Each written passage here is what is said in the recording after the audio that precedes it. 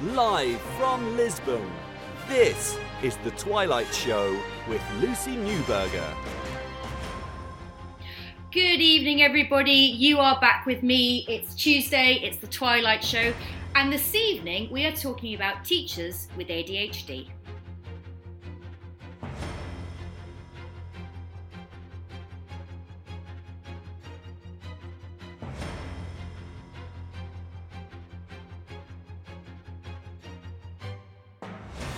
Live from Lisbon, this is The Twilight Show with Lucy Newberger on Teachers Talk Radio. Tune in live at ttradio.org, or to join in the conversation, download the Podbean app and search Teachers Talk Radio. Follow the hashtag TTRadio. Tune in, talk it out with Teachers Talk Radio. Good evening, everybody. It's lovely to be back. I wasn't here last week, was I? No. So I am now back with you, which is very exciting. And this evening's topic is actually one that I didn't think I'd ever end up really talking about. It wasn't really on my radar, but we will come back to that shortly. It's been a bizarre few weeks, but we will come back to that in a moment. But as is tradition, before we launch into this evening's proceedings, it is customary on this show that we reflect on the week, or in this case, the last 2 weeks, and see what's been happening. So most of you, if not all of you, are on the countdown to the end of term. I know I am. And it's at the point in the term where it's all just a bit bananas, isn't it? I mean, it's all over the place. I don't know about you, but my children, my class, seem to be absolutely up the walls. The excitement has set in. They're ready. Like they're good to go. They're trying to come into school wearing all sorts of Christmas paraphernalia. And I almost feel mean saying to them, "Oh, I'm afraid you can't wear that in class at the moment.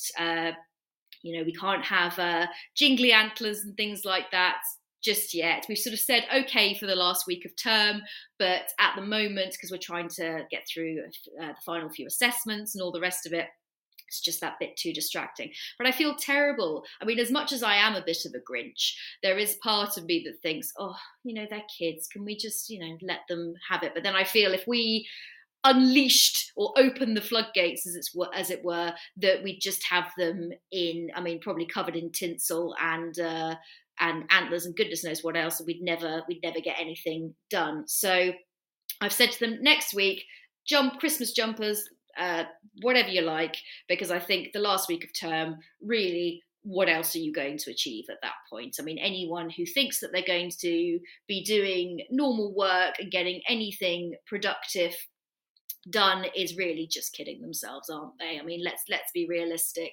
Particularly after this year, where it's been, in and out of lockdown, it's been all over the place in terms of schools, in terms of children's education.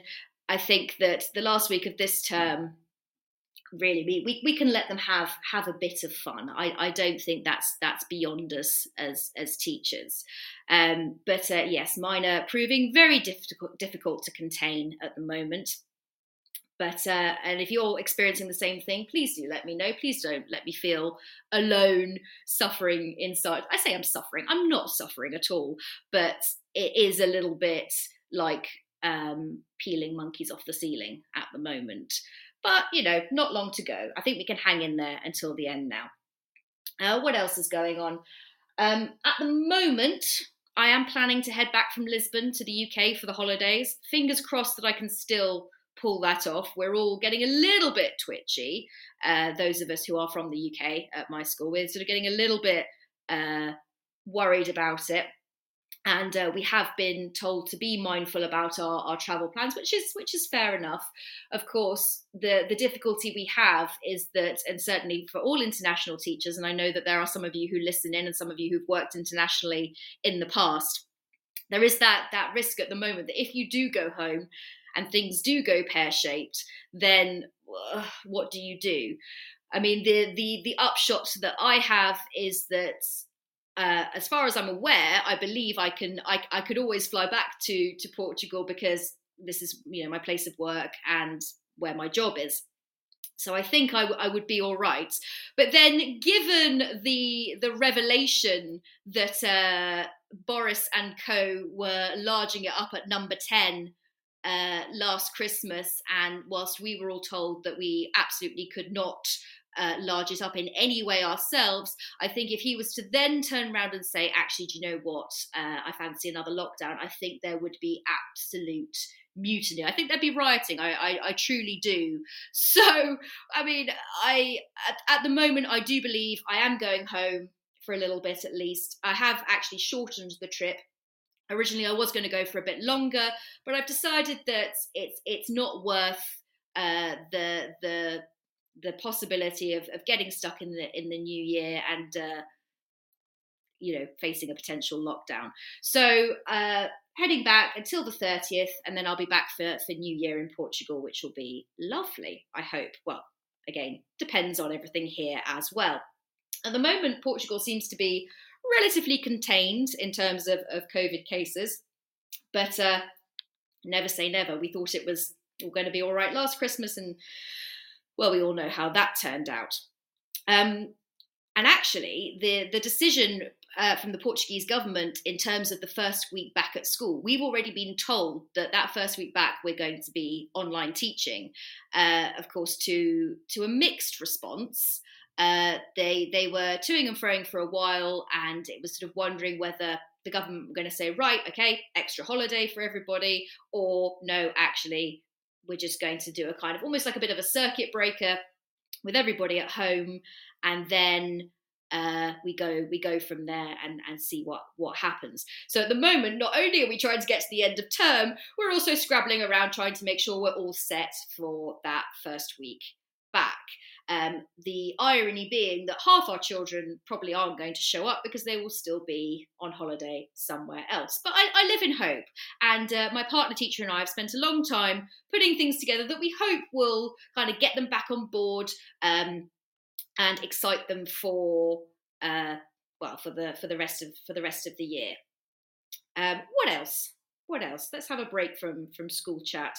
I've been cooking a lot at the moment as well. I mean, you know me, food obsessed, always talking about food and what my next meal is going to be. And of course, at this time of year, and yes, even in Portugal, I know I bang on about the weather an awful lot, but actually it is. I mean, for Portugal, it is chilly. Certainly in the mornings and in the evenings. And when that wind picks up, it is quite chilly.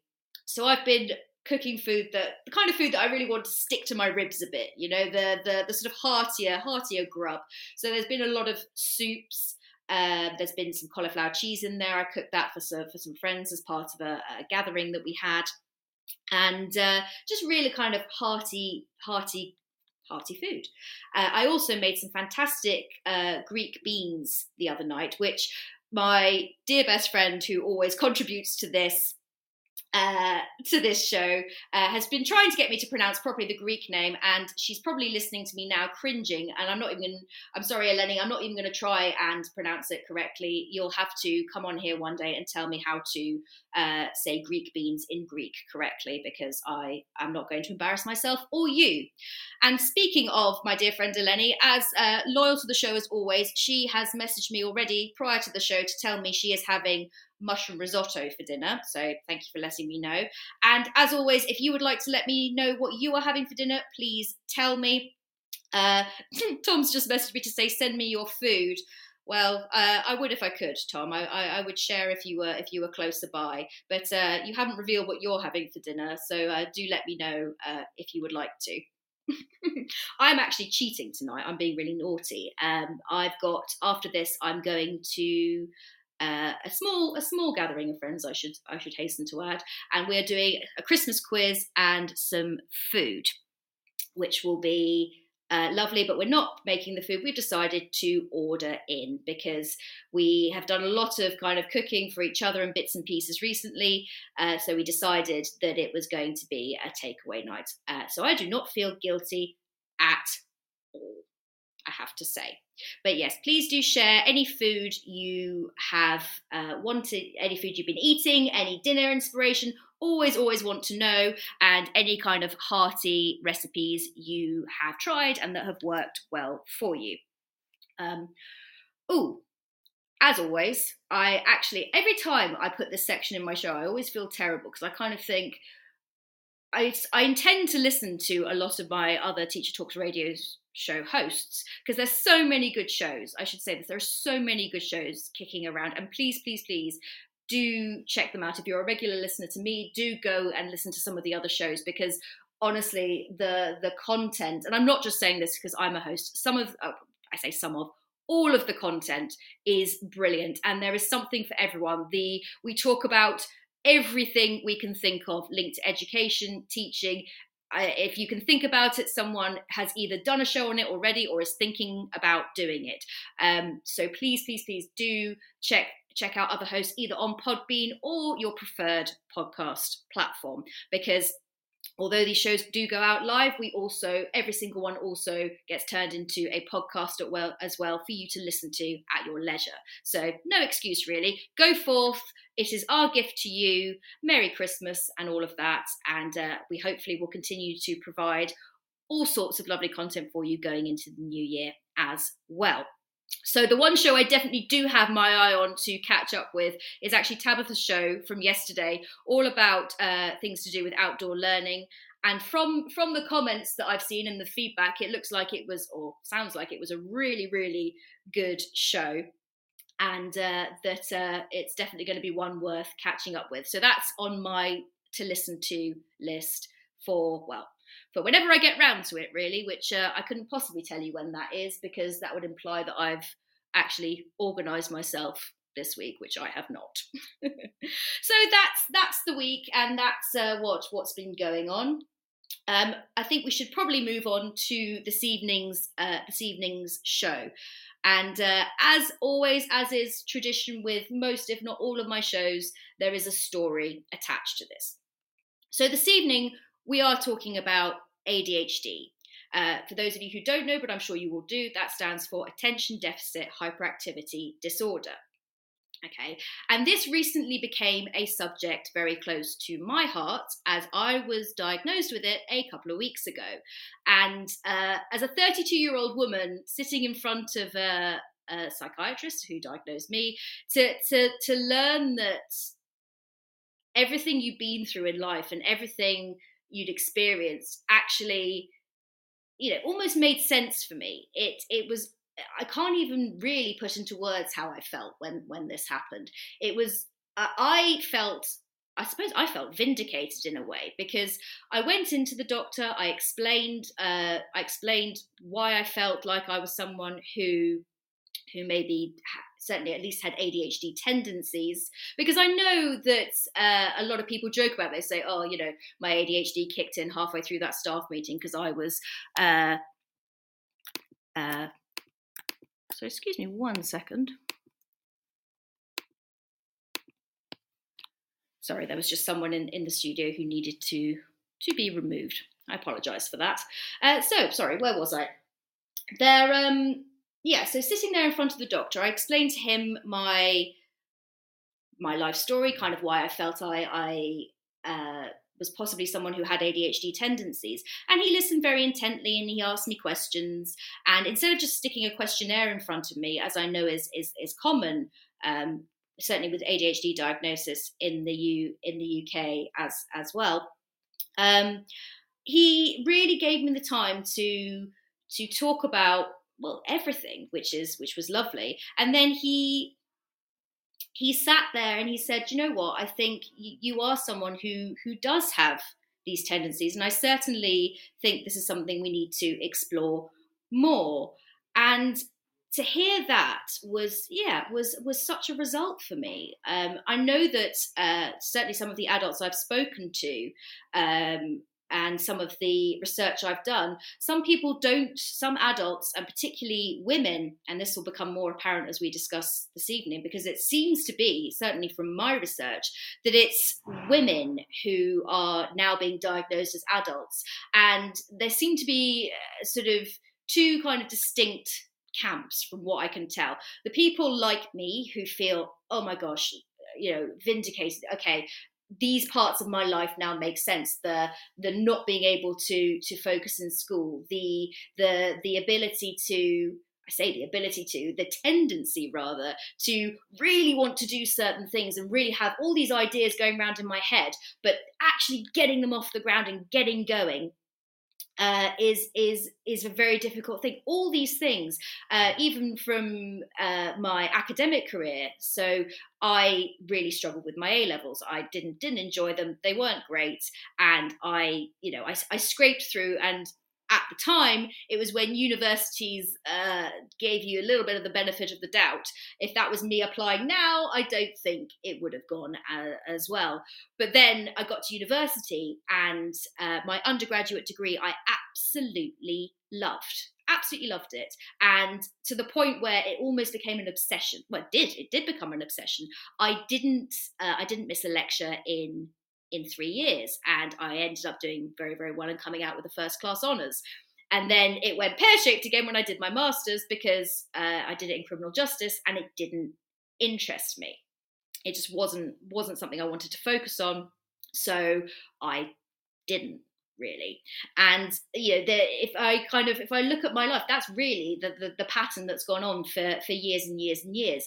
And just looking at the research, and of course I will really try and remember to put these in my show notes this evening, all these bits and pieces that I've looked at, but this whole idea of people being, this whole thing about women certainly being diagnosed in adult life is only really becoming apparent, because it's only really just starting to be recognized that actually ADHD is both a female disorder and a male disorder. For so many years, we've associated it with, and I'm going to kind of put this in air quotes, naughty boys in school. It's kind of, oh, well, he must have ADHD because he can't sit and concentrate in class. And that's been the idea for years and years. But it's now becoming apparent, and certainly from articles that I've read, one particular from Additude, which is actually a online kind of magazine that's totally devoted to women with ADHD. So that was a glorious find for me.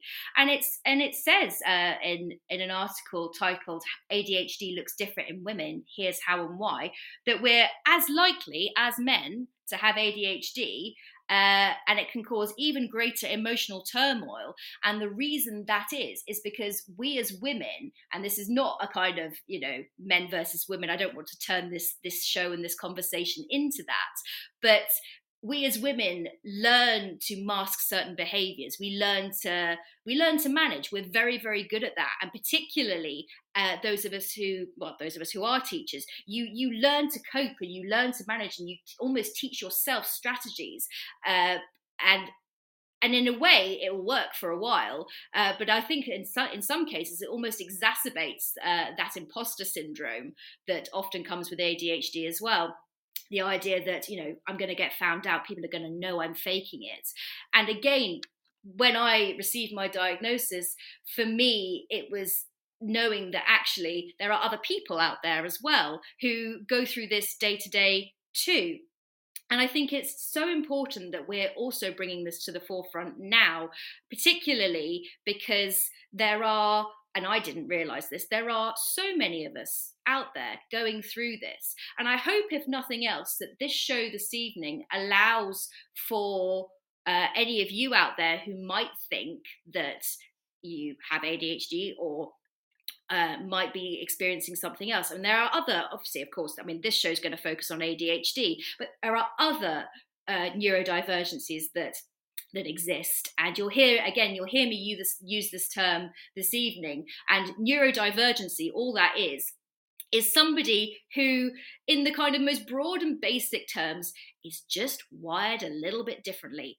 We're not broken, we're not ineffective, there's nothing wrong with us. We just operate a bit differently. So, for example, those of us with ADHD, it's attention, it's focus, it's things like that.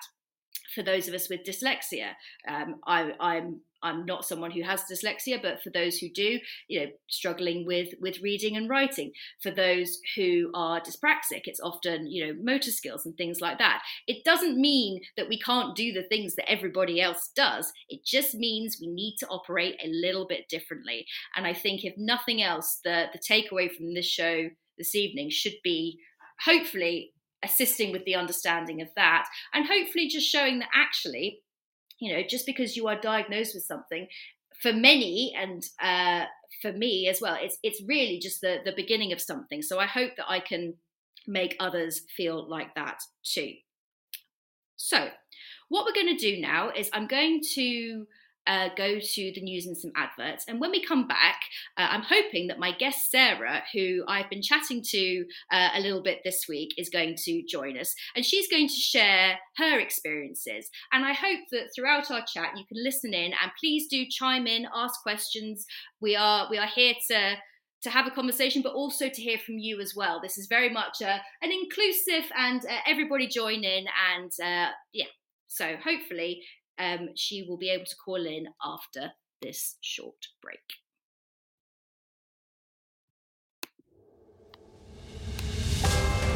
This is Teachers Talk Radio, and this is Teachers Talk Radio News with Gail Glenn.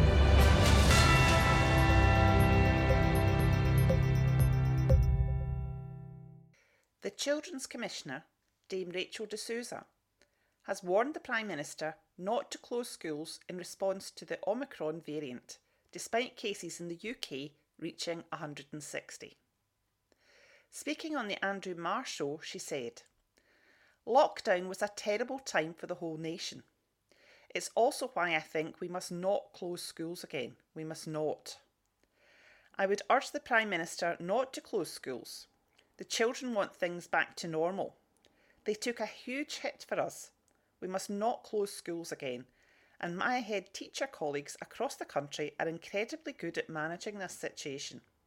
I watched them rush to support the most vulnerable, and I would definitely advise not to do this if there is any other option." 280,000 children were recorded absent from school on November the 25th, 2.6% of all pupils in England.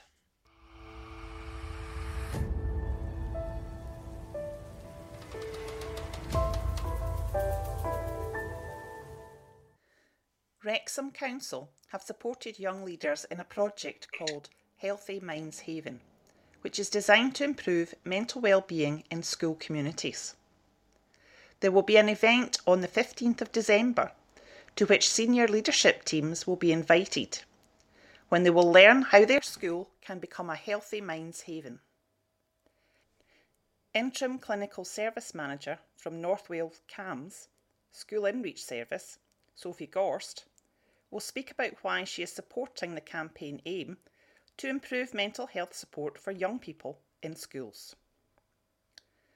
This has been your daily education news briefing.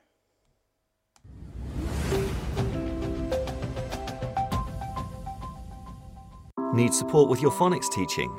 Did you know Oxford University Press now has 3 DFE validated programs to help you? Read Write Inc Phonics, Floppy's Phonics, and the brand new Essential Letters and Sounds. Essential Letters and Sounds will get all your children reading well, quickly, using phonics books you may already have in your classroom. Developed by the Knowledge Schools Trust English Hub, it's affordable, easy to use, and makes teaching phonics with letters and sounds more effective. Whatever your school's phonics needs, Oxford has the solution. To find out more and receive support from your expert local educational consultant, visit oxfordprimary.com/phonics. Good evening. You are back with me, Lucy Newberger, and this is Tuesday's Twilight Show. So in a moment, I'm going to bring my guest Sarah on. But before I do, I just want to kind of briefly explain how this chat's going to go. Because I want to understand a little bit more about how, in a job like teaching, someone with ADHD can function. I know it's possible because I've been doing it. How well, maybe ask my head teacher. But I know that we can do this. But I also want to talk about how open we should be about our diagnoses, whether we should be telling our head teachers, whether we should be telling our students. I don't know. So we will be definitely discussing that and seeing what my guest Sarah's thoughts are, and seeing what maybe your thoughts are as well. And I think especially as well, I know I said I wasn't going to make this about kind of men versus women, but there is going to be a kind of female focus on this, particularly as this is certainly from a female point of view. This is kind of a recent thing where, as I said to you before, a lot of adult women are now being diagnosed, some as late. I mean, I've found articles where women in their 60s are being diagnosed as well. So let's get on board and see what happens. So I'm going to bring Sarah on now, and I hope she can hear me. Sarah, are you there? I am there. Can you hear me? I can, loud and clear. Welcome to Teachers Talk Radio. Welcome to the Twilight Show. How are you doing? I'm very well, thank you. How are you? It's a bit stressful trying to get on, but like when my brain's trying to do 25 things at the same time, it just doesn't go well. Yes, I have a feeling this is going to be a running theme of our conversation. But you made it, and I'm really. You're not the first person who's had issues getting into our studio. It does happen from time to time, so please do not worry. You're here, and it's wonderful to have you. Thank you. So, as a jumping off point, and I ask everybody this, I ask all my guests this, can you introduce yourself, your role in education, sort of as much information as you'd like to give, and kind of, where you are in your teaching career at the moment?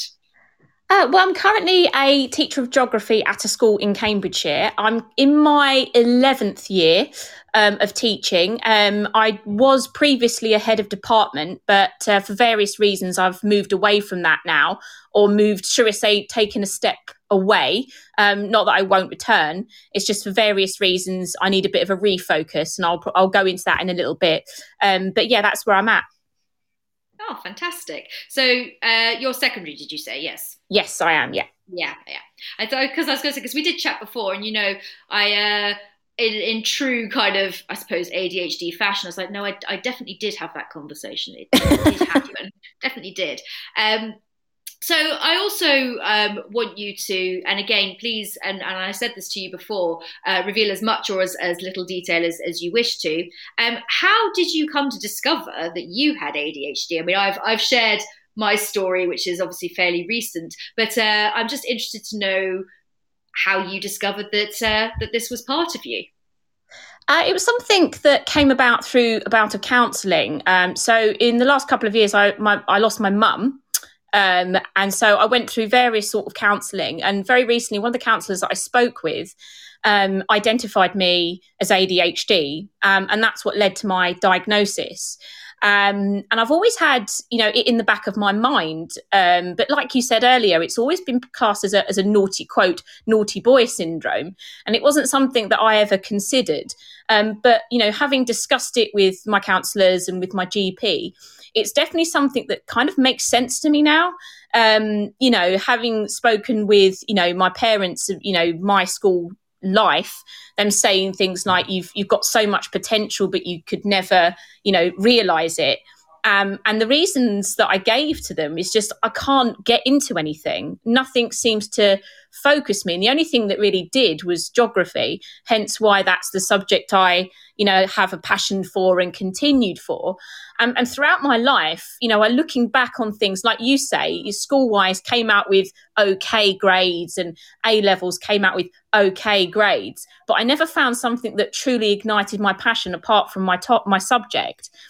And it made me feel really marginalised growing up, because I could never get my brain to wire what I would think is the correct way. I could never get into anything. I could never, even now, my organisation is appalling. And I just feel like writing to-do lists makes things worse, because I write loads of things down, for work life and at home life. And when I was doing this before being identified as ADHD, it made me feel a bit of a failure, like I couldn't seem to do anything. But since, I've been identified as an adult, it kind of makes me feel, like you said, very vindicated in that, it's something that, I have no control over, but it's something that I can, work with and find strategies to help myself with. But yeah, it was only relatively recently, in the last year or so, that's been something I've been identified as. And it's good that you feel that it is a positive thing, because I know that for a lot of people, it's kind of, well, why wasn't this addressed sooner? Why is it that I've had to wait until I'm in my 30s, 40s, etc., to be like this? And I've tried to explore why I think it is that women are now being diagnosed later. And I don't know if you have any thoughts on this, but my thinking is maybe is because of this outdated notion about the fact that it's a boy thing. So I don't know if you have anything you'd like to share on that. Absolutely. I think any sort of the neurodivergent side of things, so particularly with ADHD and ASD, I have found that, when you're looking at research about the symptoms and early diagnoses, most of the studies in the past were done with male patients. And so a lot of the symptoms and signs are given based on evidence from male patients. So, and the way that women present with conditions like ASD and ADHD is very different to how male, I'm not an expert by any means, but just from what I've read and what, I've spoken to people, in SEND and things like that, the things that you're looking out for are symptoms in boys. And so I find that a lot of females and girls go through their lives not getting diagnosed because it's not something, they don't present with symptoms that, are on a list of symptoms for ADHD. And it isn't until, so I was diagnosed with anxiety, and I was finding it very difficult to find ways of coping. And that's when the conversations of ADHD come up. And I've subsequently discovered through speaking with my sort of health and wellbeing counsellor that is a very common presentation of ADHD is extreme anxiety, because obviously you can't seem to get yourself organised, and everything feels so overwhelming, and obviously that then leads to anxiety. But I do think it is in the early years that the focus has been on males and male symptoms, and then women and girls get overlooked. And as well, I think there's still, and I remember my doctor, who actually is a male doctor, he sort of said to me, there's still this idea in some cases, and I think a lot less now, but there's still this idea that, women can't have that. You're just, you're just anxious, or you're just maybe a little bit depressed, or dare I say it, hormonal, or even just, and he even said to me, he's even heard cases where women have been called a little bit hysterical. I didn't think that was, I think that, died with Freud, but, it's extraordinary to me how, there's still almost this kind of, this can't be a thing for you. You're just anxious. You're just a little bit worried. You're just this, that, and the other. And there seems to be, and certainly from a BBC article I read, I've got it in front of me here, and it's why so many women wait decades for an ADHD diagnosis. And they talk about this gender bias when it comes to actually helping women and addressing the root cause or the root issue, rather than just sort of saying, actually, they're not diving into it. Instead, they're just sort of, fobbing you off with anti-anxiety medication or an anxiety diagnosis, when actually that's, as you say, just manifests as part of a much bigger thing. Yeah, absolutely. And I like I say, my anxiety diagnosis came first.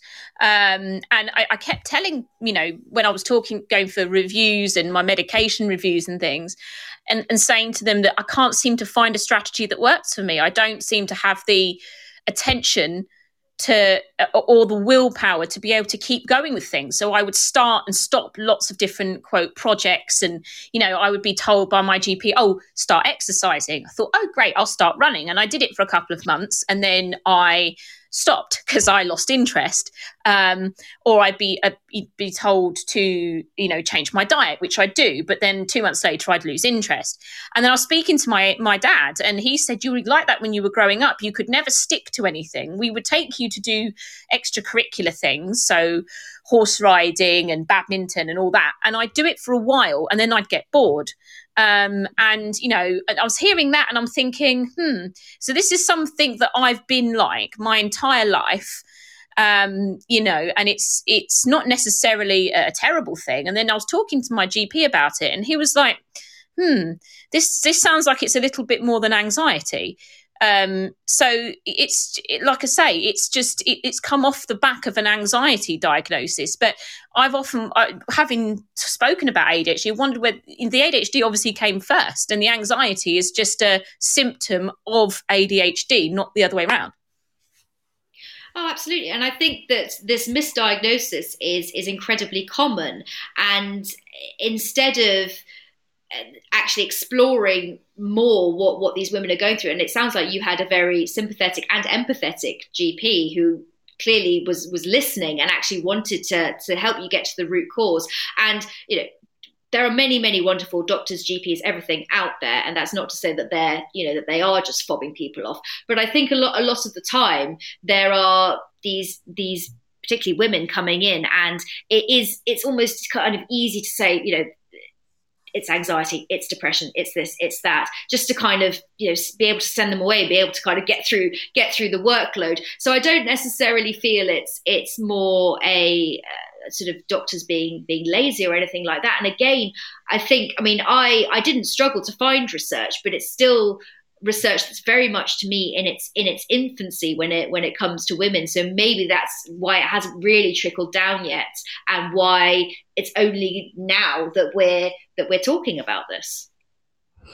Yeah, and I do think as well, like for us, you know, for all the experiences that our young people go through, you know, having to live with conditions like ADHD and ASD, the more that it's an open and honest conversation, and I'm very open with the children about my diagnoses, I just feel that the more it becomes a normal conversation to have between adults and students, the more that students who have these conditions can look up to, you know, very respectable members of the community who have got these really good jobs and are really well respected, you know, and can see that, you know, their conditions don't, you know, limit them from being or doing what they want to do. Oh, absolutely. I mean, it's interesting to hear that you have been open with your students, because I looked into this, and I don't know if it's, maybe I view it differently because I'm primary. I found a blog called Adulting with ADHD, which I thought was a great title. And one of the things she talks about in that article is, can you get away without opening up about your ADHD? And it made me think, well, you know, should I be more upfront with my colleagues, with my head teacher, with my students? Because mine are year 5. I mean, they're not babies, but at the same time, I sort of wonder, from my end of things, would I get anything out of telling them that? I don't know, and I'm still toying with that one. But how did your students respond to that? To you telling them that you have an ADHD or have been identified as someone with ADHD? It was quite I didn't make a big deal out of it, but I remember distinctly the conversation I had with a year 8 boy, actually, and he was really struggling one afternoon because his medication had worn off, and so I told him to step outside for a minute while I got the class settled, and I went outside and spoke with him, and he said that you know, I'm you know, ADHD, and he was getting really upset and flustered, and he was saying that this is so frustrating, I'm never going to get anywhere. And it was then I just thought, do you know what, he needs to know that if you have a bad day, it's not the end of the world. And so I sat with him and I said to him, you know, I've been, you know, identified as having ADHD, but it's not stopped me from doing the job I want to do. It's not stopped me from owning a house. It's not stopped me from being myself. It's just something that is an extra challenge for us to learn how to live with. It's not something that stops you from doing anything. So, and looking at all these students that I've taught now and in the past, and I just think that, you know, they need to know that adults have these conditions as well. And I want students with SEND or any other challenges in their lives to kind of realise that actually it's not something to be ashamed of. And And it's something that, should be celebrated because, like I say, diversity is the spice of life. And we all need, these differences, and differences is not a bad thing at all. So I just felt with the groups that I taught, that I felt that some of them with ADHD and ASD and other sorts of learning challenges, they just needed to know that it wasn't something that people didn't like to talk about. And, I even, I'm very open with even the students that don't have ADHD. Like, if I say it's not an excuse, it's a reason. It means that we need to overcome just a little extra hurdle in our lives, but it doesn't mean it will stop us from doing anything.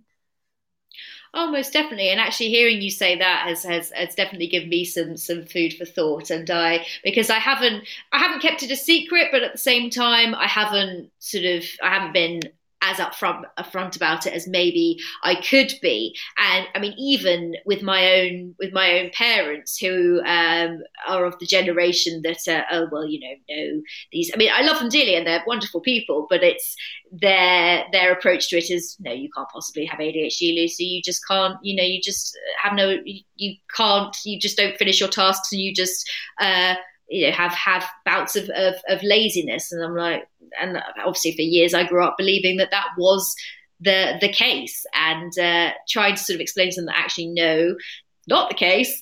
But we're breaking through gradually. Yeah, it's really good to hear you say that, because I'm kind of like, do you know what? It's amazing to hear that, and I find it kind of at work as well. It sort of, excuse me, non-COVID related cough. But it's so challenging to function with the myriad of things that we as teachers need to do, because I'm a mum, I have to run a house, and then I also have a very demanding job, and it sometimes can be incredibly overwhelming when you've got a to-do list as long as your arm at work and a to-do list as long as your arm at home, and you think, oh my gosh, where do I start? And my sort of house life is a series of half-finished projects that I've started and then gone, oh, shiny, and got distracted by something else. And it's like Dory from Finding Nemo. I'm like, woo! Honestly, it's almost like again, talking to you like this just makes me think, oh gosh, she's talking about me. This is exactly what I do. I described it to my doctor, and he actually wrote it down. He loved the expression so much. He said, I'm gonna write that down and share that. It's like a balloon that kind of floats off, and you always have to grab the string and be like, no, come back. I was doing something. So frustrating. But on that note, I was going to sort of ask you, how does your ADHD kind of manifest on a daily basis? What is it that you know now that you know? What is it that you're sort of conscious of happening, whether at home or at work? The work thing is quite interesting, because my students one of my students actually said to me today, as I was teaching them, they went, Miss, you never stand still. And I was like, oh, yes, I don't. I think goodness knows how many steps I rack up in a day, but I cannot stand still at the front of the classroom. I've always, if I've had to stand at the front of the classroom, I kind of wobble on side to side. It manifests in that I cannot sit or stand still. And my students have got used to me, so it's not something that bothers them too much. But I remember distinctly at an interview that I went to, from one of my first teaching interviews 10, 12 years ago. And they said to me, one of the things, because I didn't get the job, not for that reason, but one of the things they said to me was, yeah, the students were remarking that you couldn't stand still. And it was something that in the beginning I felt very self-conscious with, because I was like, oh, and again, it didn't cross my mind it was anything other than me being nervous. But, having got the diagnosis recently, and then having sort of the kids say to me, you don't stand still. And, I don't stand still. Or sit still. Meetings are terribly hard. Excuse me, because, we always say to the kids, they only have a certain attention span, mix it up a little bit. And then, we're sitting through 2 hours of CPD, and I'm trying so hard to concentrate and focus, because it's all really useful. We all need to be continuing practitioners, but I'm just sat there going, I'm trying so hard, and like my leg is tapping or my fingers are moving a pen, and it's as you said earlier, people can misconstrue it as being rude. You're not. You just physically cannot remain still for that length of time. So that's one of the ways it manifests itself. And I think one of the other ways is my enthusiasm when I do get into something I really like. I kind of get very, I'm going to say over the top, that's the wrong phrase, but I do get very passionate and very sort of, and I can go off on tangents a little bit sometimes when I'm teaching, ones that are related, obviously. But also I find the monumental list of things to do. Like I'll start a load of things. There's no logic to how I complete my to-do list. It's just, I fancy doing that now. So I find it very hard to prioritize the things that, I've got to do. I kind of just go, look, that sounds good, I'll do that. And then, or I might start something and then kind of halfway finish it. Or I might start off the beginning of the year really organized and on it. And then a month later, I'm just drowning in, to-do list bits of paper and Post-it notes and thinking, oh God, where do I start?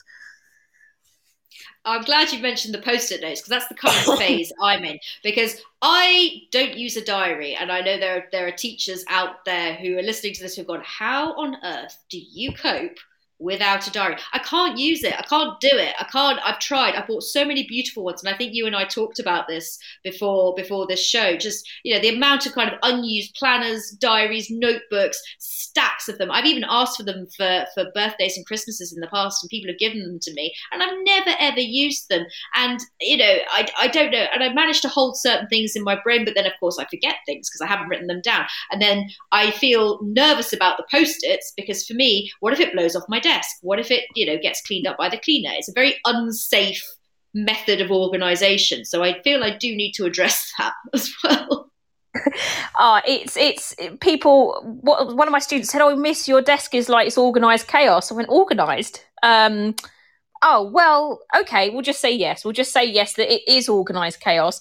And it's such a bizarre thing. And I've got a lovely planner. It's in my drawer and it hasn't been used. Or I've started using it and I've done the first page beautifully, and then I just decided that I haven't decided it just doesn't seem to continue past a month. I think month is my brain's cutoff point for things, and then it goes, must move on to something else now. I mean, I can't bear it. And also, my head teacher at school is very into everything Google and Google Calendar. But if anyone's calendar is up, you can have multiple calendars up at the same time. I look at that and my brain just goes, nope, can't do that. I can just about have some of my bits on there to look at, but if it's kind of overlapped with anyone else's calendar, I look at that and no.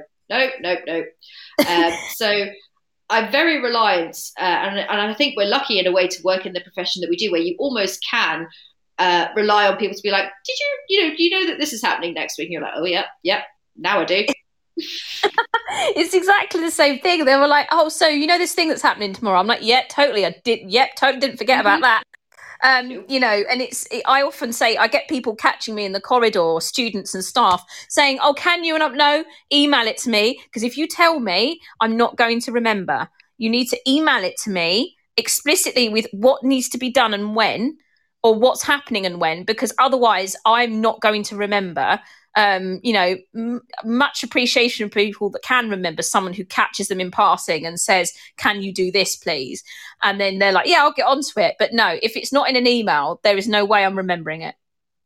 No, I find the same thing. And in terms of the thing I struggle, like all the admin nonsense that goes with teaching, I think most of us struggle with in one way or another, because it kind of detracts from the actual job that we want to be doing. But for me, the one I really struggle with is, well, probably top of this, is actual planning, actual sitting down and planning lessons and sorting all the resourcing out. And I'm very fortunate in that I have a partner teacher. There's 2 classes in year 5 in the school that I'm in. And she is very, very, very organized. She's like a dream for me because I do kind of all the sort of techie whizzy bits, which even though I'm not particularly techie, I put all the presentations together, and she'll be the one who will sit there and say to me, print your worksheets now, and I will hold on to them and I will give them back to you when you need them. Because I know that if I give them to you now, or if I don't tell you to print them now, number one, you won't print them. And then, you'll have a kind of the screaming abdabs at the photocopier on the morning that you need them. And number two, if you do actually get around to printing them, you'll throw them somewhere in your classroom and you'll forget where you put them. So she's quite a good person for me in terms of the kind of the planning side of things. And I've just wondered from your side of it, how do you cope with actually sitting down, planning your lessons and that kind of, the main part of our job, I suppose? Yeah, that is quite a challenge. I think for me, what challenges me the most is starting something. Like I'll sit there with, my cup of tea and I'll procrastinate for 10 minutes and then I'll come back to it and I'll sit there and I'll be like, and I'll just sit there and stare at the screen and nothing will really happen for a little while. And then I'll have a really sort of mad productive 20 minutes and then I'll stop again and then I'll go. And it takes me twice as long to do things than I would say most other people would be able to do. And so I'm genuinely trying. A lot of people were like, oh, you're just lazy, you're distracted all the time. And I genuinely can't help it. It's really difficult for me to sit and focus for any length of time. And the planning side of things is tricky, especially as I'm a very A-level heavy teacher. And the lots of planning that has to go into those lessons to make sure you're giving the students the right amount of depth and that you're giving the students the right amount of challenge. And I find those, so I have to, do it in little and often chunks. I can't sit for extended periods of time and plan away like lots of people can. I know people and colleagues that will spend a Sunday morning planning and, they're 3 or 4 hours and they're done. I've got a 4-year-old, so that makes it doubly tricky. And, that sort of, core block of planning is really difficult for me to achieve. So I have to do mine little and often, do it in bits and bobs. I find the planning side of it particularly challenging. I find the keeping up to date with everything that's going on challenging, and the way that everybody else seems to know when things are happening. And I'm like, I'm pretty sure you told me, but I can't for the life of me remember. So I find that memory is difficult and the sitting down to plan the lessons, and doing it all in one go, very challenging as well. Oh yeah. I mean, it's, I know when I worked in the UK, we had that kind of half day PPA that I think most teachers get. And of course, nothing ever happened in that. That was hopeless for me because it just, forget it. But where I am now, we kind of have, because we have a lot of specialist teachers, almost a bit like a secondary, when kids go off to art, I'll have an hour there. When they go off to their Portuguese lessons, then I'll have, and it's all kind of all over the place, which in a way is great because it's, as you say, it's short, sharp bursts of time. But then, of course, because I haven't planned what I'm going to do in any of these particular sessions, it takes my partner teacher Wendy turning up to be like, right, we were going to look at the maths today, weren't we? I'm like, yep, of course we were. Mm-hmm. And she's sitting there, honestly, with she'll print out a copy of her timetable every week and be like, right, this is what I'm going to do here, if anything changes. And I'm looking at her going, I should be doing this, and I'm not. I have no motivation to do it, even though I know I should do it because it would make my life easier and I wouldn't have to remember that actually I wanted to switch, I don't know, my maths and my English lesson. And I think that's the part, she is very patient with me, but I do think she's like, how does Lucy manage to kind of keep her act together? She doesn't, is the short answer. But I think again, this is another thing as women that we're very good at doing, that we kind of alluded to briefly before, which is that masking, that actually giving the illusion that we do have our act together, and kind of coming up with these coping strategies. And I don't know if before you were identified as ADHD, whether you had any coping strategies that you use, and that now you kind of think, oh, okay, that's what that was. It's the thing is, my partner also has ADHD, wow. but it's a what shall we say, a hectic household that we run. I think between us, we've got enough organisation that we can form one functioning human being. So, which is lucky for our daughter. But he was diagnosed as a child, and the interesting thing for him is that he copes with it far better, because obviously he had that support whilst he was at school. He's had that almost lifelong,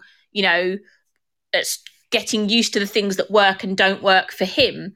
And he is quite obviously ADHD. Anyone that's ever met him will tell you that. But I think, like you say, the masking of it has meant that when, I've spoken to people, I haven't come across anyone that hasn't been supportive. People are just like, really?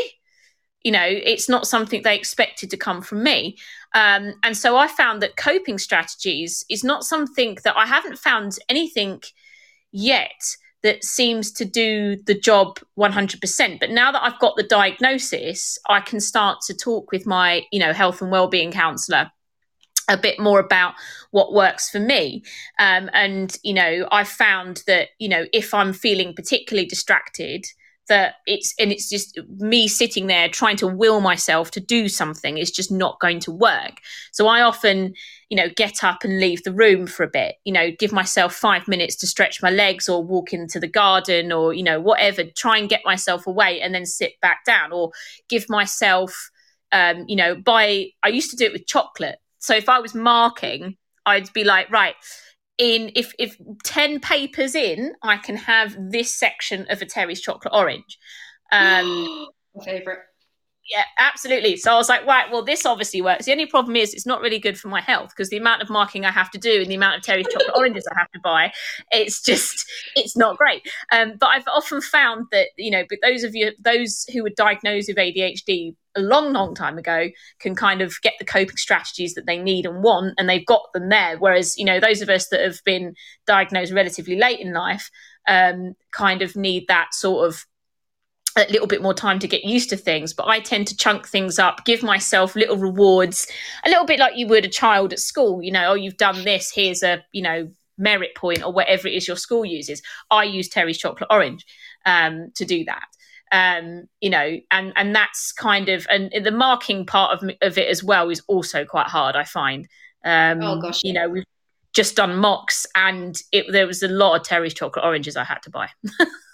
Oh, wow. I mean, I totally respect your choice of chocolate. It's the only thing I ever asked for at Christmas. And honestly, the fact that the only place I can get them out here in Portugal is a Great British store, but they charge about €4 a pop for them. So I'm not willing to part with that much for them. But yes, the marking side as well. I certainly have found that I struggle massively with it too. And of course, in primary, we've got the multiple subjects, and it's kind of got to a point where there are certain things, and I will say this without any guilt whatsoever, there are certain things that just get a stamp. And I know teachers feel, some teachers are pro stamp, some are not. And I will literally just stamp it just to show that I've looked at it, because I can't, the thought of kind of detailed feedback of that for all of it, is just beyond comprehension to me. I do a lot of in-lesson as well, a lot of in-lesson marking. I certainly will try and either go round, or if it's something, maths is a little bit tricky because people do different things because it's differentiated. But if they've done a kind of a similar task, then I absolutely do try, and with year fives, to get them to mark it themselves. Things like that that just make it easier, so I don't have to be confronted. Because I think even without ADHD, being confronted with piles of books is just so ugh. I often find that, that I hate to use the word meme, if that's what it is, meme or meme or whatever. And it's just got a man with a piece of paper on his back that says, please do not talk to me. I have no self-control. I will be distracted for 2 hours. And I find that is an accurate representation. You know, if anyone comes and speaks to me while I'm trying to do something, it's like, well, I'm obviously not getting my work done now. So I often find that I take myself off into a space where I just sit in a room and like a do not disturb like sign. Just don't talk to me. I'm not being antisocial. Just please leave me alone, because my brain is already looking for things to distract me. And I don't need actual physical distractions from people. You know, so it's the working from home during the pandemic was absolutely horrendous. Yeah.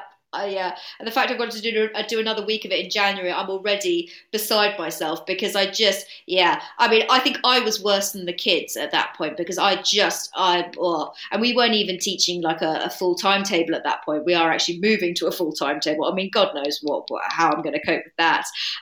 George Bream, who's just messaged in, so I'm just going to break off for a second, who is a friend of the show. She was actually my very first guest, says that she needs that on a t-shirt. I think she's referring to the do not distract me. Maybe there's a side hustle in it for us there, Sarah, to produce t-shirts for women with ADHD that say, you know, do not disturb or please don't distract me. Yeah, absolutely. I would have one in a heartbeat. And also, maybe we shouldn't suggest these kind of creative outlets or things like that, because it'll become the next thing that we become obsessed with, and then 3 months later we'll be like, we never had this conversation. But it is, I mean, I do, yeah, the admin side of it is a struggle, and yeah, the online teaching, and again, I don't know kind of how you coped with it, but for me it was a lot of short bursts, the marking towards the end, and again, sort of confession time here, by the end of it I don't think I was really marking anything at all. I just could not face it, the thought of sitting still. And I had to go for walks daily, quite long walks, because I was going absolutely bananas. It was really difficult, and the fact, the first lockdown, I had my daughter for a good proportion of it, and she was coming up to 3 at the time, and it was difficult when you've got, you know, ADHD and you've got to do 2 things at the same time, so parent and teach. And I was like, I don't know what to do. So most of the time I taught my live lessons with my daughter sitting on my lap, you know, chiming in some real pearls of wisdom, as she does. You know, and you're just like, please stop. And that was, you know, and then it was even worse stopping myself from going off on tangents when it's online, because the second lockdown that we had in the UK, the kids didn't talk. They muted their mics, because I told them to mute their mics so that I didn't hear all background noise. But then I found myself that they wouldn't answer, and they would only answer in the chat on the platform that we were using. So because I was just in a room by myself, talking to myself, you know, one of them sent me an email saying, "Miss, is this your inner monologue?" And I was like, it feels a lot like that. It feels a lot like that, you know. And I'm like, I am trying to teach, but I was kind of I was saying things, I could hear myself, and I'm going, stop it. Because I'm going, oh yeah, oh, and then the other day I saw this on the news and blah blah blah blah blah, and the kids were like, "Are you okay?" I'm like, "Yeah, I'm fine. I'm trying to fill the silence," because obviously in the classroom they'd pipe up and they'd say, you know, XYZ and whatever, answer questions and things, whereas, you know, they were silent. I'm just like, I'll tell you what, I'll fill the silence with my own voice, and so there isn't that awkward silence. Oh yeah, and I think that I was the same, and even in my origami club this afternoon, I run it after school for year 5 and 6, and it's got some of the quietest girls in the school in it, and they'll just sit, like I'll teach them how to do something, and they will quite happily sit there for half an hour in silence, kind of creating different bits and pieces out of the origami paper I've given them, and I'll kind of try and strike up a conversation, and they're not interested. They're kind of, and I'm sitting there going, and I'll sort of start talking about, oh, you know, isn't the weather been nice recently? And oh, you know, I did this today, and oh, you know, my maths lesson was really difficult, and really difficult. And they're just sitting there going, looking at me, and say, can you just shh? just we're trying to concentrate on what we're doing here, and you're just kind of rabbiting away. Because I find silence really awkward. But then on the flip side to that, and again, I don't know if you experience this, if my classroom is too noisy, or I've got one kid in one ear and one kid in the other ear, it just sends me into, I cannot cope with. And bless my class, they're getting very good at, I think, realizing that Miss Newberger can only at any given point talk to one of you and have one of you in her ear, because if one of you is trying to do something else or tell something else, I can't deal with it. Yeah, I think the whole like the silence thing, I can't stand it. So when they do whole class assessments, and the last thing I need to hear is my own brain, and the thoughts that are going through my head, a little bit like, the thoughts in my brain are kind of like, and the analogy I like to use is that scene from Harry Potter where all the letters come through the fireplace. And for me, each letter contains a thought.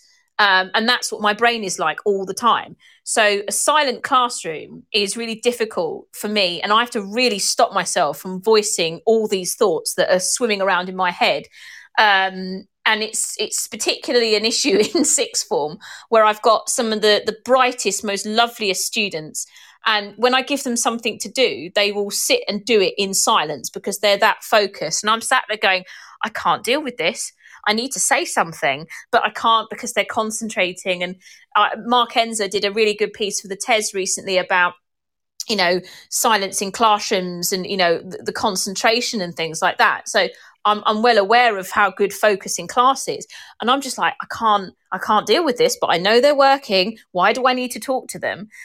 So I find the silence aspect very, very difficult. I don't stop talking, and that's something that my ADHD manifests in as well. I'm constantly talking. I constantly have to say something.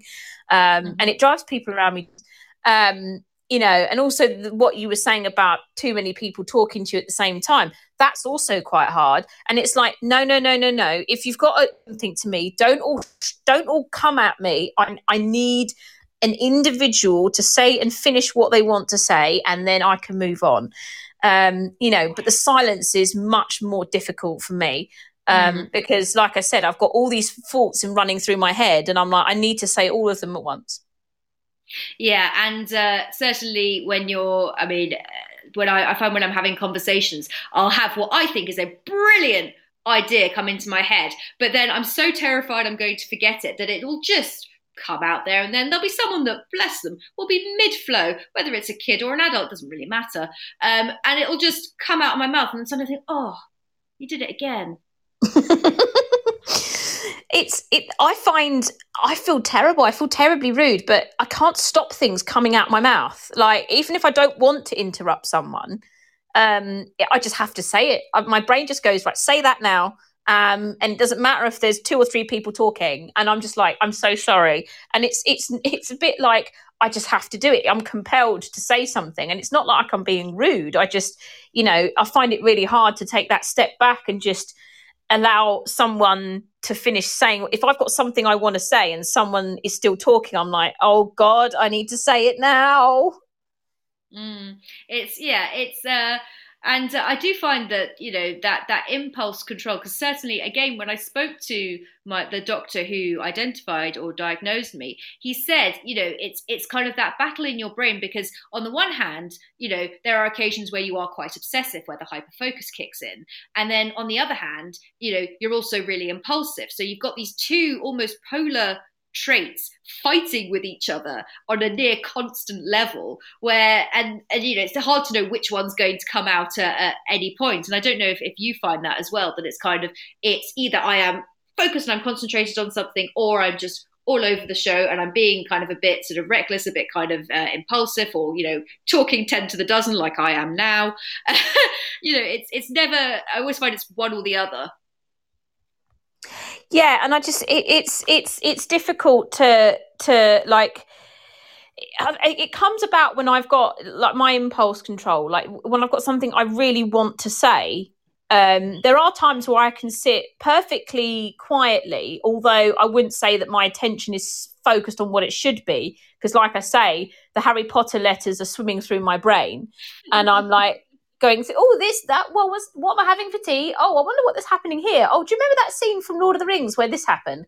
And that's all going on. But then when I want someone to say something, it has to come out. I have to say it. And whether anyone's listening or not, it doesn't matter. And once I've said it, I feel so much better. Oh, it's all over the show. George again has just said, I really wish it wasn't her wee one's bedtime, because she really wants to call in and join in this natter, and she's feeling all this as well, because I think I remember sort of chatting to George, and she was thinking about going to talk to a GP or something like that about maybe a possible diagnosis. So I think this is resonating quite heavily with her. On a different note, I just wanted to come back to another comment from Laura. Sorry, Laura, I'm not ignoring you. I did see your comment, and this I think links to kind of what we were saying at the beginning of the chat.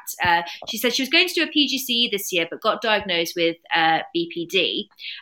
So I'm worried that this means I can never be a teacher. Or now maybe I don't want to because of the stresses of the job with mental health on top of it. I really struggled in the last school I worked in. I'm not sure if it's because of mental health or because it was a boarding school or COVID. I just don't know.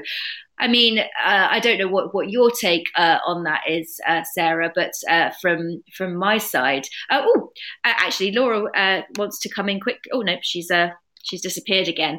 But just I don't know what your take on that comment is, Sarah.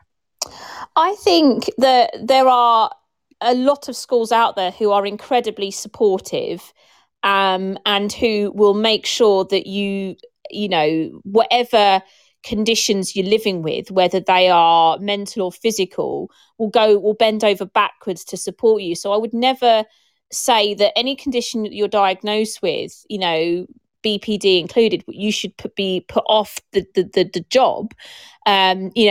We've got some trainees at our school, and I don't know whether it's because of my diagnoses, you know, and you know whether I'm hyper aware of, you know, things like that. But you know, our school, it really does support new members of staff and ensuring that they feel that they can do their job no matter who they are.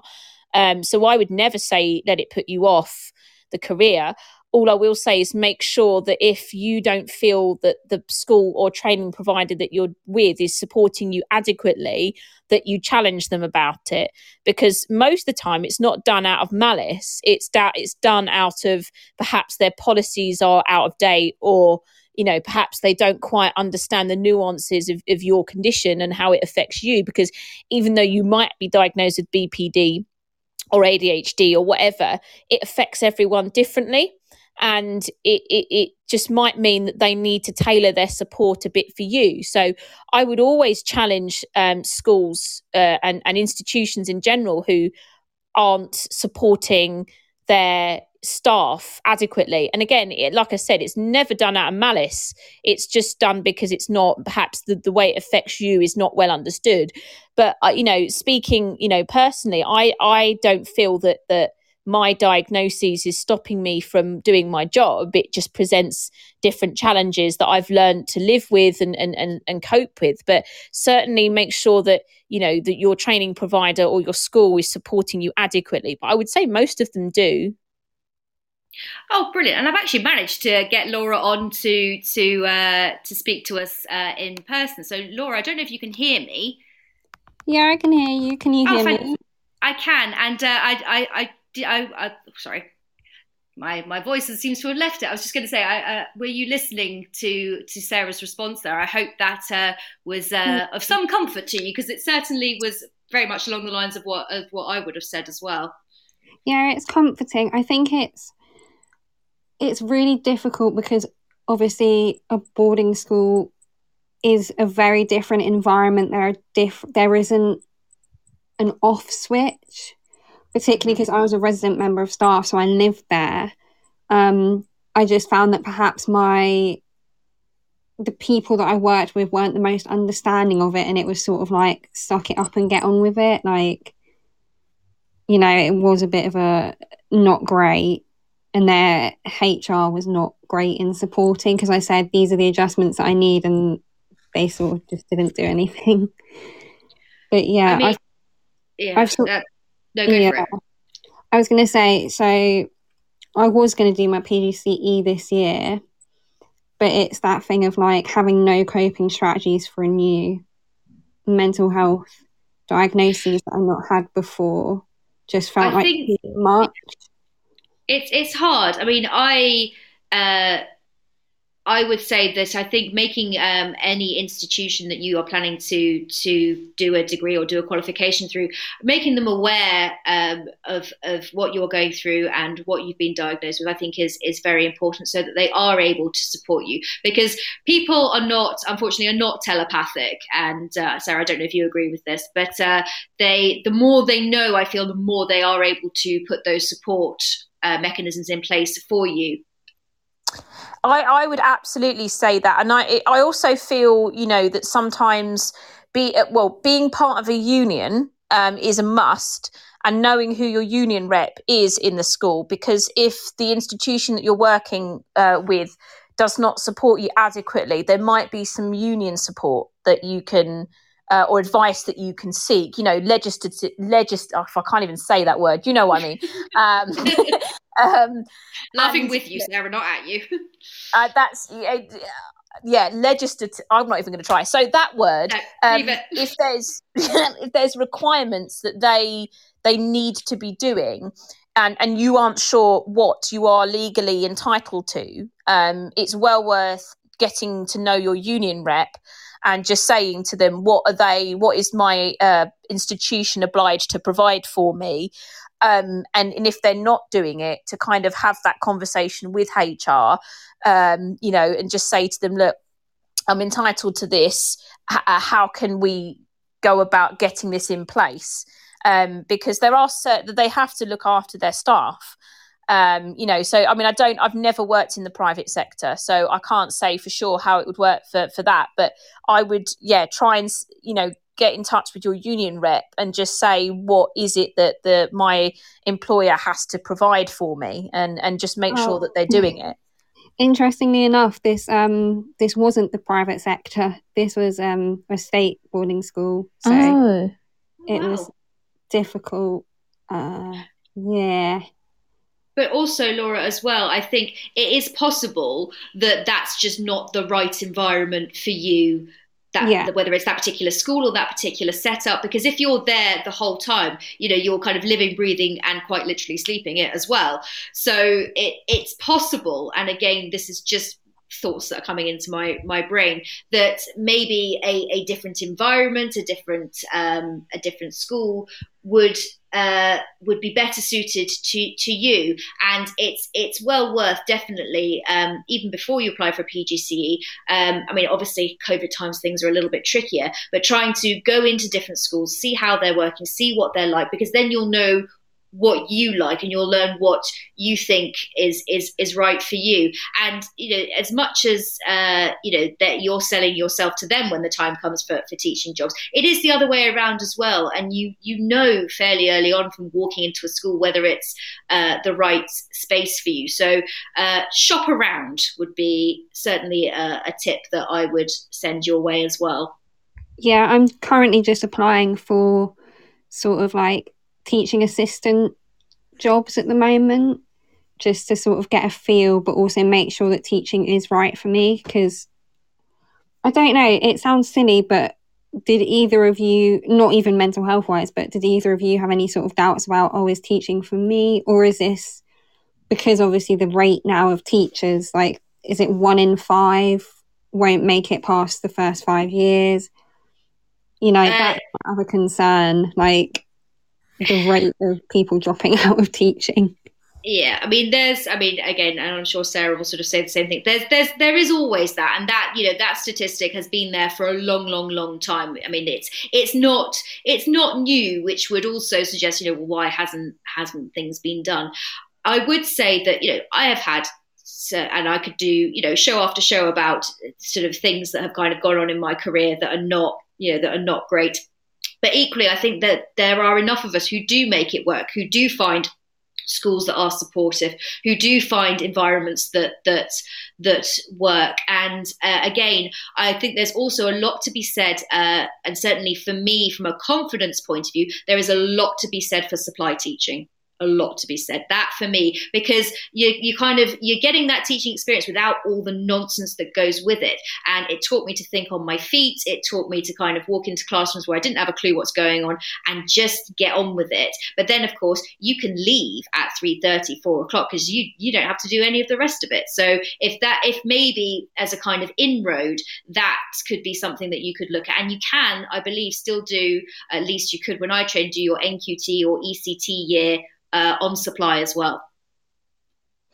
I would also second the supply teaching argument there, because my early career, I unfortunately worked where I got my NQT status. The school I was in was not as supportive as previous schools were, and I got my NQT status, and I actually left the profession for a year to kind of rethink about whether it was for me. And when I wanted to go back into teaching, I went in as a supply teacher for a term. And then I doing day-to-day, week-to-week supply.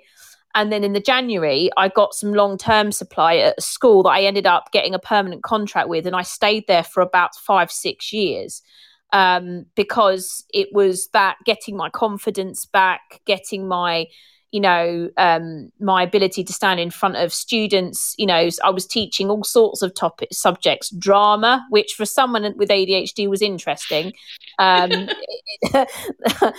say the least. But I was able to just kind of just get the feel for teaching and learning again, getting the feel for interacting with children again. And then when I got this long-term supply contract, I fell in love with the school. I fell in love with the area, and then they offered me a permanent contract, and that's why I stayed. So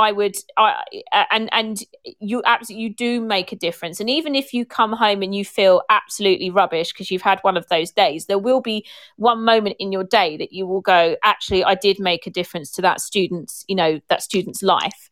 So I would thoroughly recommend dipping your toe into supply teaching to help get your confidence. Yeah, I think that's it. It sounds silly, I've really lost confidence because of my last school. It's been difficult, like that, and like a mental health, like trying to manage that has been really difficult as well. But it did just make me lose confidence in teaching, just be like, well, maybe it isn't for me then if I can't handle this. But equally, like, COVID's made it more difficult, I think. I don't know if anyone else has found that. Oh, yeah. I mean, I don't know if you heard us talking about the fact that both of us with online teaching, and certainly as two teachers identified as having ADHD, that side of it, of course, was a struggle. It was awful. But I don't believe that's going to be forever. I do believe that,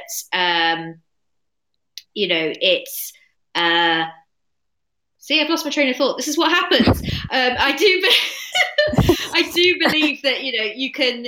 I've lost it. It's gone. What was I talking about? I don't even know. See, it's gone. It's completely left my brain. I can't even help you there. No, you've gone as well. Oh my gosh, Sarah, I was going to rely on you.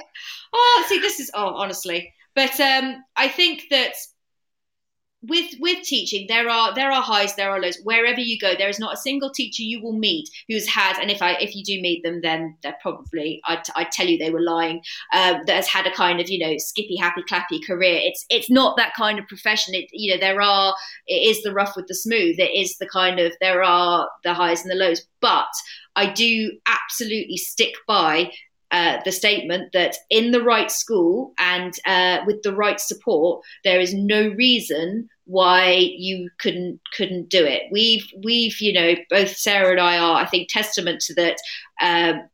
With a new kind of neurodivergent approach to life, we've managed to sustain our careers thus far.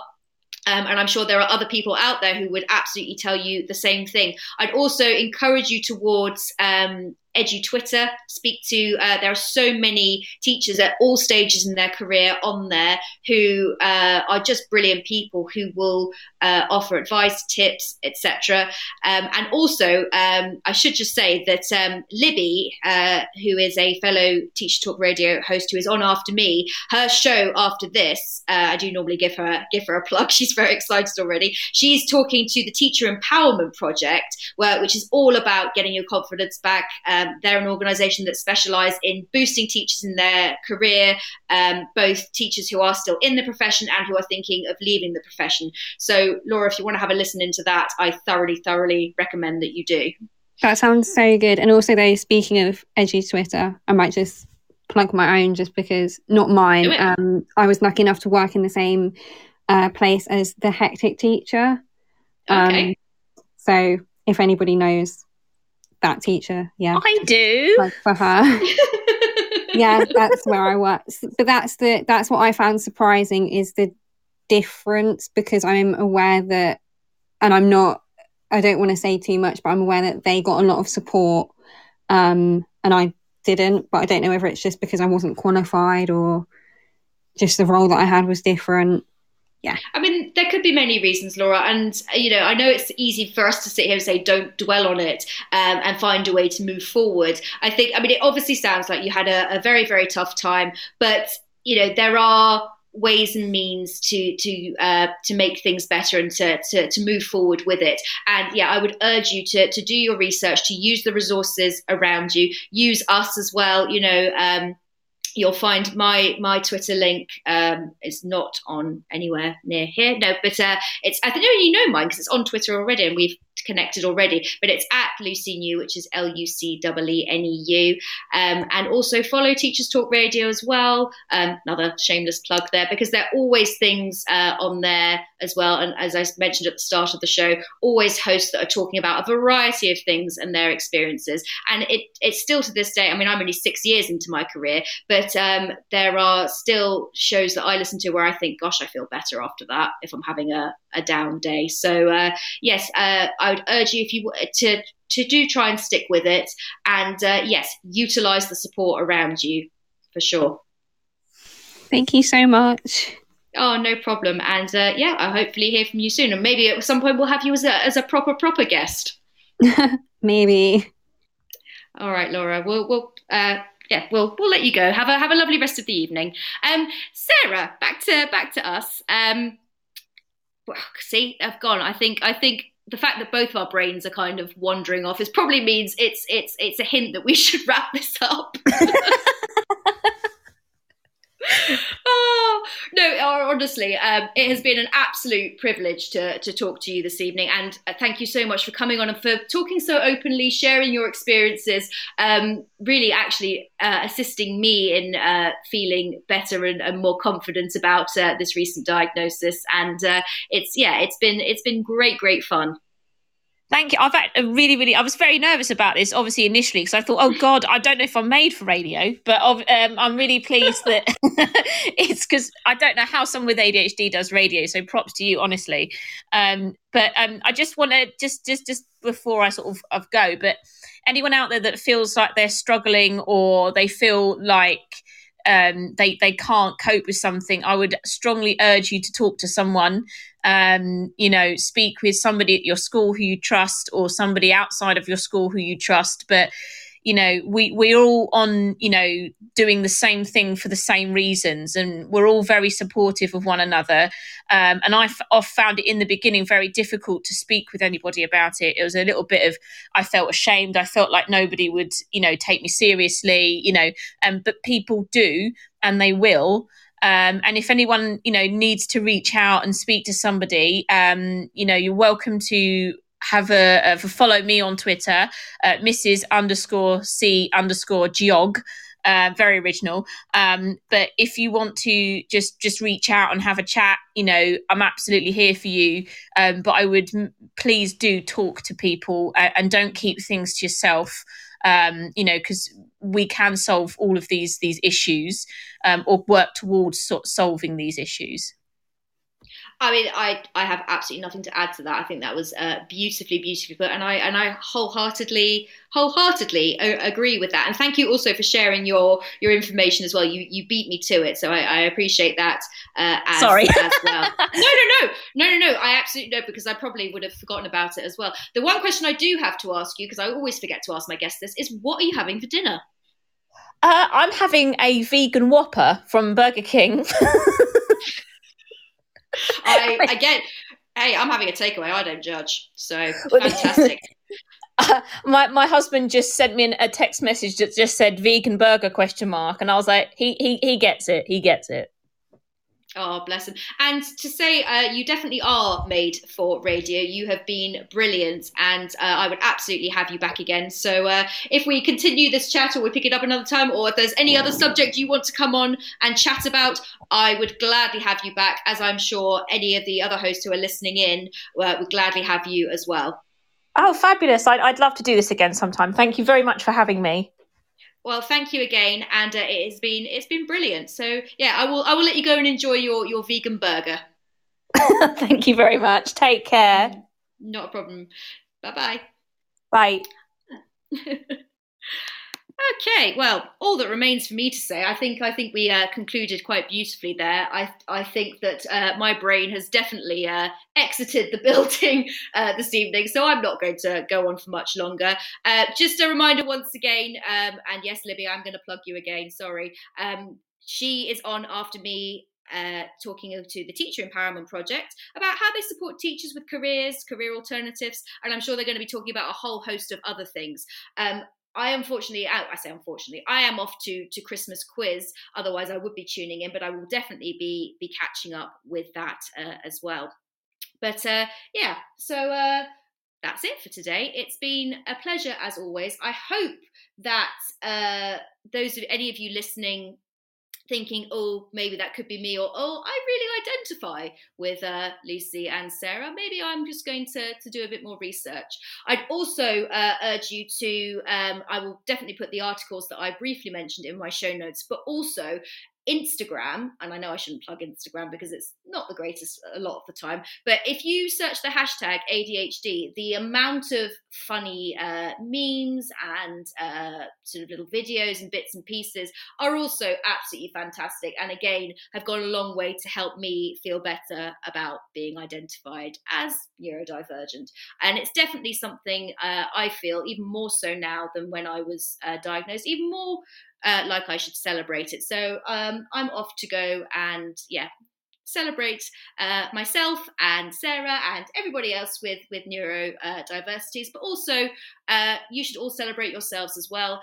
It has been a rough year once again, and we deserve a bit of fun. So go and enjoy yourselves, and I will see you again next week.